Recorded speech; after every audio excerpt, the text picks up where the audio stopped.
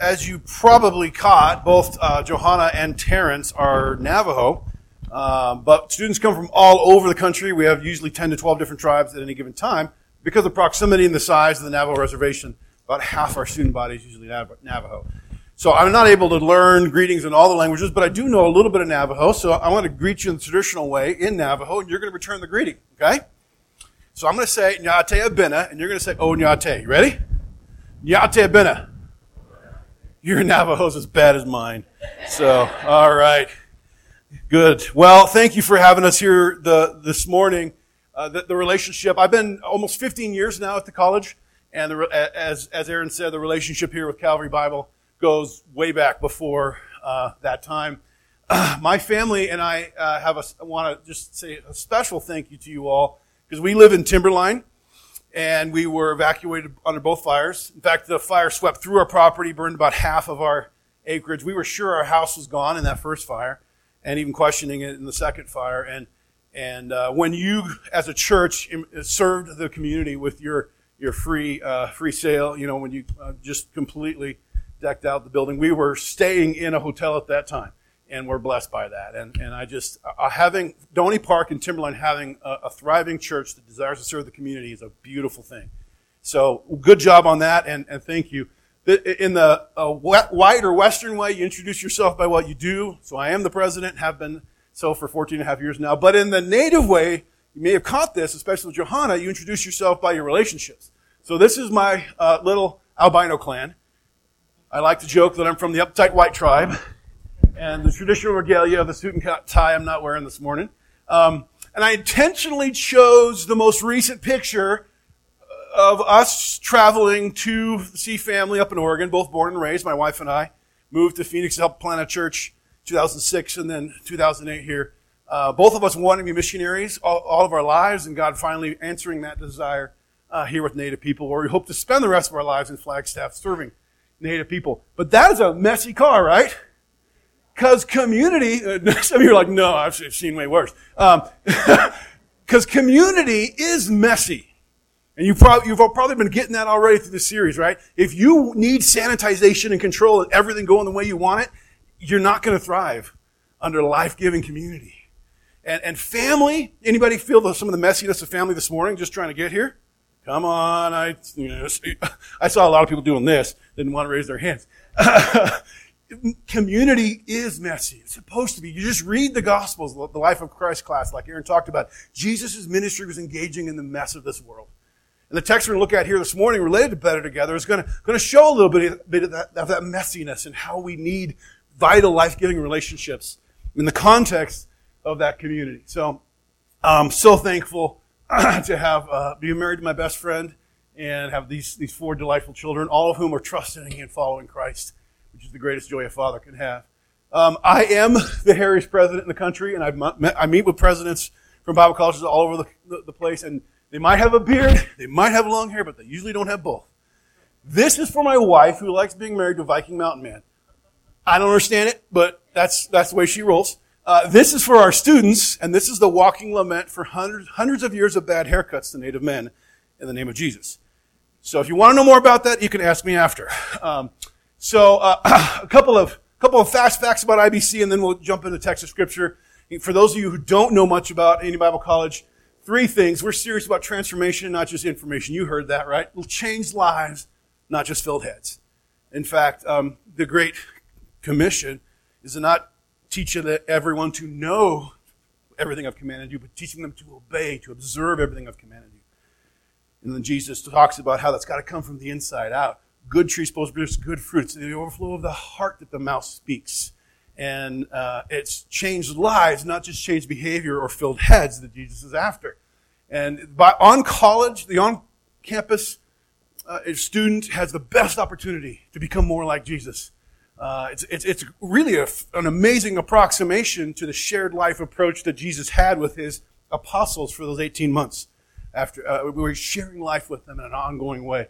And so we're passionate about this. Terrence, who spoke last, is about to graduate. We think you'll pass your class of Terrence, but he'll be done in May, and he's going to be heading back home to Gallup area. And Terrence, is our goal for our graduating seniors from the bachelor's program, is actually leading a discipleship of his younger peers. And that's not a guarantee. He's got to really earn that by faithfulness, living more like Jesus, grace and truth, having a shepherd's heart with a servant orientation. And so we're committed to raising up disciple makers, disciples who make disciples, which is the goal of the Great Commission. Secondly, we're the only non-denominational Bible college for Native Americans in the entire country. And that includes Canada as well. So we have students from all over the country and sometimes other countries. And then that plus this next statement, we're committed to debt-free graduates. And that's why we function, yes, as a college, but also as a missionary organization. All of our full-time staff have raised or are raising their support. And we use a lot of volunteers every year because we believe that debt-free graduates is the best way to prepare Native Americans to reach and to lead their own people and someday go around the world. Because our vision is that someday Native Americans cease to be the mission field and become part of the missions force. Native Americans have opportunities for the gospel globally around the world that maybe no other culture on the planet currently has. And I'd be glad to share more about that with you. But in order to see that come to pass, we've got to graduate them with a degree, but with not the debt that so often comes from college education. And so that's a Herculean undertaking, especially without a denominational infrastructure, right? There's no denomination out there, network out there promoting, staffing, recruiting, funding the school. It's grassroots. It's God's people hearing the story, the IBC story, and responding to God moving their hearts. And I hope that God may move a few of your hearts this morning, that you haven't been praying, or haven't been serving, or haven't been giving, and He might call you to do one of those things. This is in fact our most recent bachelor's graduate picture. 4 students from 4 different states, from 4 different tribes, all of whom were leading discipleship groups of their younger peers before they walked in graduation this last May. And if you're interested at all in getting connected to the school, all Tuesday chapels are welcome to guests. You're welcome to come join us and visit chapel, take a tour. Commencement we do outside every year, whether it's windy or not. It usually is. But love to have you come. We have 4 students. I think all 4 of whom are here this morning who are planning to walk, and they'll be dressed in the really cool combination of academic regalia along with whatever tribal dress they choose to wear as well. And then this is one of my favorite pictures of my lifetime. This was at graduation a number of years ago where we had 4 older white missionaries standing next to the 4 younger Native leaders that were replacing them in that role. And you certainly recognize one of those guys, Mr. Bob there, standing next to Lucky Bigman, who is taking his job as business administrator. But now Bob's still serving as the office manager. And I love that, replacing ourselves as a non-Native person with a Native leader and then continuing to serve. And from right to left, librarian, business administrator, director of work. And then on the far left-hand side there, the white guy with the white tie. Roger Scarborough is one of the most effective missionaries, 30 years amongst Native people here in the Southwest. That young man next to him is Barlow Gasper, who's Zuni Pueblo. The Pueblo peoples are some of the least reached peoples of this continent. And Roger led Barlow to Christ, discipled him, sent him to Indian Bible College. Barlow graduated and went home and took the youth pastor's position from Roger. That's exactly what we're about. And someday, Lord willing, I'll hand over my job to a Native American. Pray for me that I'm the last white president of this college. I want to be stubborn enough for that to be the case. So thank you for the chance to be here with you this morning. I want to mention to you this taco sale that you've been invited to be a part of. What is raising funds for is the annual school missions trip. We call it the Ministry Immersion Trip, or students will refer to MIT. And this year, we're getting out of the Southwest. It's going to be in another region of the country, and that takes more time and more money. And so, but helping students learn to develop some measure of self-sufficiency and interdependency is a part of the process here. So if you choose to have some tacos with us, we certainly appreciate that in the partnership. That trip comes the end of March, so it's coming up in just about 2 months. Better Together is the series that you're in, mostly from the book of Ephesians. And I'm really grateful for the opportunity to be invited to be a part of this series with you because, and I didn't ask either Terrence or Johanna to talk about this, but you heard community, you heard relationships, right? In their story and how dynamic that is. And I think it's so important, and Aaron even kind of mentioned this, that the call to healthy Christian community is not the call just to shared events, but it is called the call to shared lives. The American church is really good at sharing some events, some time together, but not sharing our lives together. 1 Thessalonians 2:8 says, Paul's writing to the church of Thessalonica, he says, we were content not just to give you the gospel of God as well, but also, you may know, our lives as well. We didn't just give you Jesus, we gave you ourselves. Shared life is not just a Pauline approach to ministry, it is a Christ-like approach to ministry. And Jesus modeled that for his apostles, and then they did that, went and did the same thing. We are created to be better together. And so, Ecclesiastes 4, 9 through 12 is the passage that Aaron offered and suggested that we take this morning. And I love this passage because it's so practical, it's so down to earth, and it just has this list of kind of 4 different ways that we are better together. And if you read verse 9, it says, 2 are better than 1. 2 are better than 1. We're better together than we are alone. Isolation is very often the tool of the enemy, especially if we choose it. Especially if we self-select into isolation rather than into community, into relationship, into dynamic interdependence upon other people. And this reminds us, I think, right, of a couple of verses from Genesis 1 and 2. Genesis 2:18, God looks at Adam in the garden and he says, it's not good that Adam is alone. Now this is, you got to understand the dynamic, like leaping off the page of this not good. Because God, what did God say at the end of every day of creation? It is good. It is good. It is good. It is good. He creates humankind and he says, it is very good. But before there's sin, there's still something that's not good. There's a lack of relationship with peers. There's a lack of co-equal community. And God recognizes this need to create for Adam not just a spouse, but a spouse through whom they can build a community of people on this earth. Something is not good, even though there is not sin yet on the earth. So often I think we come to despise our longing for relationship and view that as a sign of weakness. Can I just say, it is a sign of your strength. Your longing for meaningful, deep relationship is not a sign of your weakness. It is a sign of your strength. Because you and I, if we back up one more chapter, were created in the image of the one who exists within community. See, Adam was created in the image of God, Father, Son, Holy Spirit, who exists within this dynamic, beautiful, holy, heavenly community that is so vital that Adam needs it too. And it's interesting in the text of Genesis 2, God doesn't immediately create Eve. He has Adam go name the animals, in which I think Adam sees his own need. Because as he looks up, he sees Father, Son, Holy Spirit, community. As he looks down, he sees the animals, multiplicity of each of those, community. But as he looks sideways, there's nobody. There's no community of co-equals. Then God meets that need. We were created for community, for relationship with God and for relationships with each other. And I heard this reference as I listened to some of the messages from recent as a part of the series in preparation for this morning. Our theology determines in so many ways the way we live, right? The American church has had a weak theology of the Trinity, a weak Trinitarian theology. And I would suggest to you, man, as we understand who Father, Son, Holy Spirit is, 3 persons, 1 God, in such dynamic community, we're created in the image of the God, the triune God. We're created for relationship. We're created for community. We're created to be better together. This is not just something we need because of the brokenness of the world. It's something we needed before sin even entered this world. We are indeed created to be better together. And when we understand that we're created in His image, the one who exists within community, man, I need vital, life-giving community.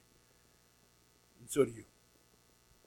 So as we look at Ephesians 4, 9 through 12, there are kind of 4 practical aspects here, some of which have to do with our creation design, some of which have to do with living in a broken world infected by sin. Okay? And both show up here in these 4 things in Ecclesiastes 4, 9 through 12. 2 are better than 1 because they have a good reward for their labor. For if they fall, one will lift his companion up. But woe to him who is alone when he falls, for he has no one to help him up. Again, if two lie down together, they will keep warm, but how can one be warm alone? Though one may be overpowered by another, two can withstand him, and a threefold cord is not quickly broken. You see, we need companionship according to the author of Ecclesiastes, who scholars debate. I believe it's Solomon. Solomon writes to say we need relationship, we need to be in community for productivity, because we have a better return for our labor. This is actually part of the creation mandate, right? Be fruitful and multiply, work the garden, subdue the earth, even the naming of the animals. Work is a part of our creation design. Now, work is cursed because of sin. It certainly is difficult, but we are created to be productive. We're created to work. We're created to work not alone. We're created to work together. We're created to work together so that we can be more productive, a better return for our labor. I don't know if you found that to be the case, but you're doing something alone, and then somebody else joins you in that, and it's like 1 + 1 = 3. Like, whoa, where did this come from? It's actually, we call that synergy. Like the sum of two parts actually have a more than the result and more than the sum of those two parts. That's the way it's been created. We've been created to see the most dynamic things happen, not in isolation, not when we're alone, but when we're together. Here's a little principle, straight from, I believe, the Word of God. Never do alone what you can do together. I heard that years ago from a mentor of mine, Howard Hendricks. Howard Hendricks would often say, never go alone if you can take somebody with you in community, or especially somebody that you're investing in. I was lamenting this morning. I don't have one of my kids with me. When I go to speak and on behalf of the school, I often try to take my whole family or at least one of my kids. And I was I was just convicted of the fact I'm not exactly living this out this morning. There's reasons for that, what's going on in my home today. But never go or do something alone that you can do together in community. Productivity, good reward for the labor. Secondly, we need relationship, we need community for emergency assistance. Look at this. If two people fall down, one can lift the other one up. If they fall, hey, let me help you up. Let me get you back up if you're walking. This is so true physically, but man, is it so true spiritually? Galatians 6 reminds me of Galatians 6:1. If someone's caught in a sin, those of you who are spiritual should restore that person gently. Well, guess what? If you're not in relationship with somebody who's trapped in sin, you can't help restore them. If there isn't a pre-existing relationship, restoration isn't going to be possible with somebody who's defined by sin. But woe to the one who's alone when that person falls. You fall alone, oftentimes you will die alone. We need community. And this is certainly true within families. This is part of why God created husbands and wives and children, but even the single person actually can make intentional choices. I didn't get married until I was 31. I thought I'd get married at 21. I was a decade off. God's plans were very different than mine. And I had to make intentional choices when I recognized I have no live-in fellowship partner the way a married person does. I need to go find some fellowship partners, and I even need to go find some live-in fellowship partners with the same gender. So I actually chose to stop living alone so I could live in community. I think there's some practical dynamics of this where we recognize we need each other for productivity, for emergency assistance. Thirdly, we need each other. Wrong direction. Here we go. For protection from the elements. Look at this. If two lie down together, they will keep warm. But how can one be warm alone? The idea of shared body heat. If you've ever read the stories or watched the shows or documentaries about people stuck in the cold, and the sharing of body heat together, even back to back, can keep each other alive in a way that would not be true if you had your space issues. Don't touch me. And this was written at a time where the only heat you had was heat you produced yourself, right? There was no electricity where someone else produced that heat and sent it to you, or the power for that heat. You had to build a fire or make that blanket or snuggle up to somebody in order to keep warm on a day like today. We need each other just to stay alive physically at times, and spiritually the warmth. This reminds me of as iron sharpens iron, so one man sharpens another. We are constantly helping each other grow and the warmth and vitality of life. And then finally, we need each other for protection from the enemies. And this might be the one of these four that's most clearly coming from this broken world. I think you can say that Adam and Eve certainly had labor in the garden. It's possible that they could have fallen down in the garden and needed help up. I don't think the garden was particularly cold necessarily.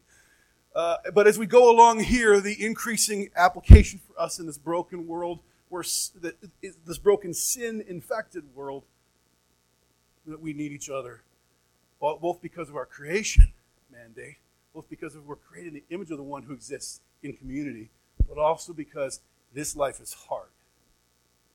And the hardness, the difficulty of this life is not supposed to be faced alone. You heard that. I'll give maybe glimpses of that in both Hannah's and Terrence's testimonies, right? That in vital, life-giving community, there is strength. There is vitality.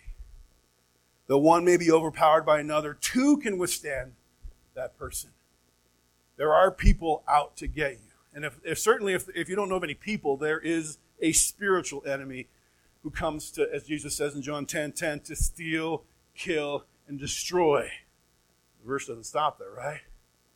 Jesus says, but I have come, the Son of Man has come that they might have life and, how's it finish? Have it abundantly. Jesus' goal for you and me is not just eternal life, what we're saved from, but abundant life, everything we're saved to. If I can put it this way, evangelism is bringing people into eternal life. Discipleship is helping people walk in abundant life. And according to the clear teachings of Scripture, you and I cannot walk an abundant life alone. We were not saved to walk in isolation. We were saved to be a part of the body. And you're some part of the body if you are in Jesus. And we're created to walk together. And in fact, this last phrase of verse 12, a threefold cord, is not easily or quickly broken. It's God actually in the midst of that relationship. For us in the New Testament age, we know it's Jesus by His Spirit that brings us into the strength. Not just a two-cord strand, but a three-cord strand that really, if Jesus is at the center of that relationship, there is strengthening there that provides productivity, assistance, protection from the elements and from the enemies. I want to encourage you just very simply this morning, and for the sake of time, I'm going to just with three quick quotes. First of all, from the Jewish Talmud, a man without companions is like the left hand without the right. Right? If you've ever seen a one-armed person or been a one-armed person because of injury or accident or having a cast, you understand you need these two hands to work together. And this is a very simple proverb that helps us think about this. An African proverb that I love it so much says, if you want to go fast, go alone. But if you want to go far, you go together. Now, I don't know if you've traveled around the world. My wife and I have. One of the things you notice as you start to look into other cultures is that my culture, white American Europeans, are the least relationally minded people on the planet. In other words, we're the most individualistic culture on earth. And so it's a struggle to get us to stop thinking just in individualistic terms because that's the way our culture is wired. And Scripture calls us not just to think about ourselves as individuals, but to think of ourselves as a part of a community. And that's why a sermon series like this is so important, especially when it comes cross-cultural for the most individualistically minded culture on the planet. So often in this country, we've chosen efficiency over effectiveness. Now, we should want both, but oftentimes we have to choose. Am I going to be efficient? Go fast. Am I going to be effective? Go far.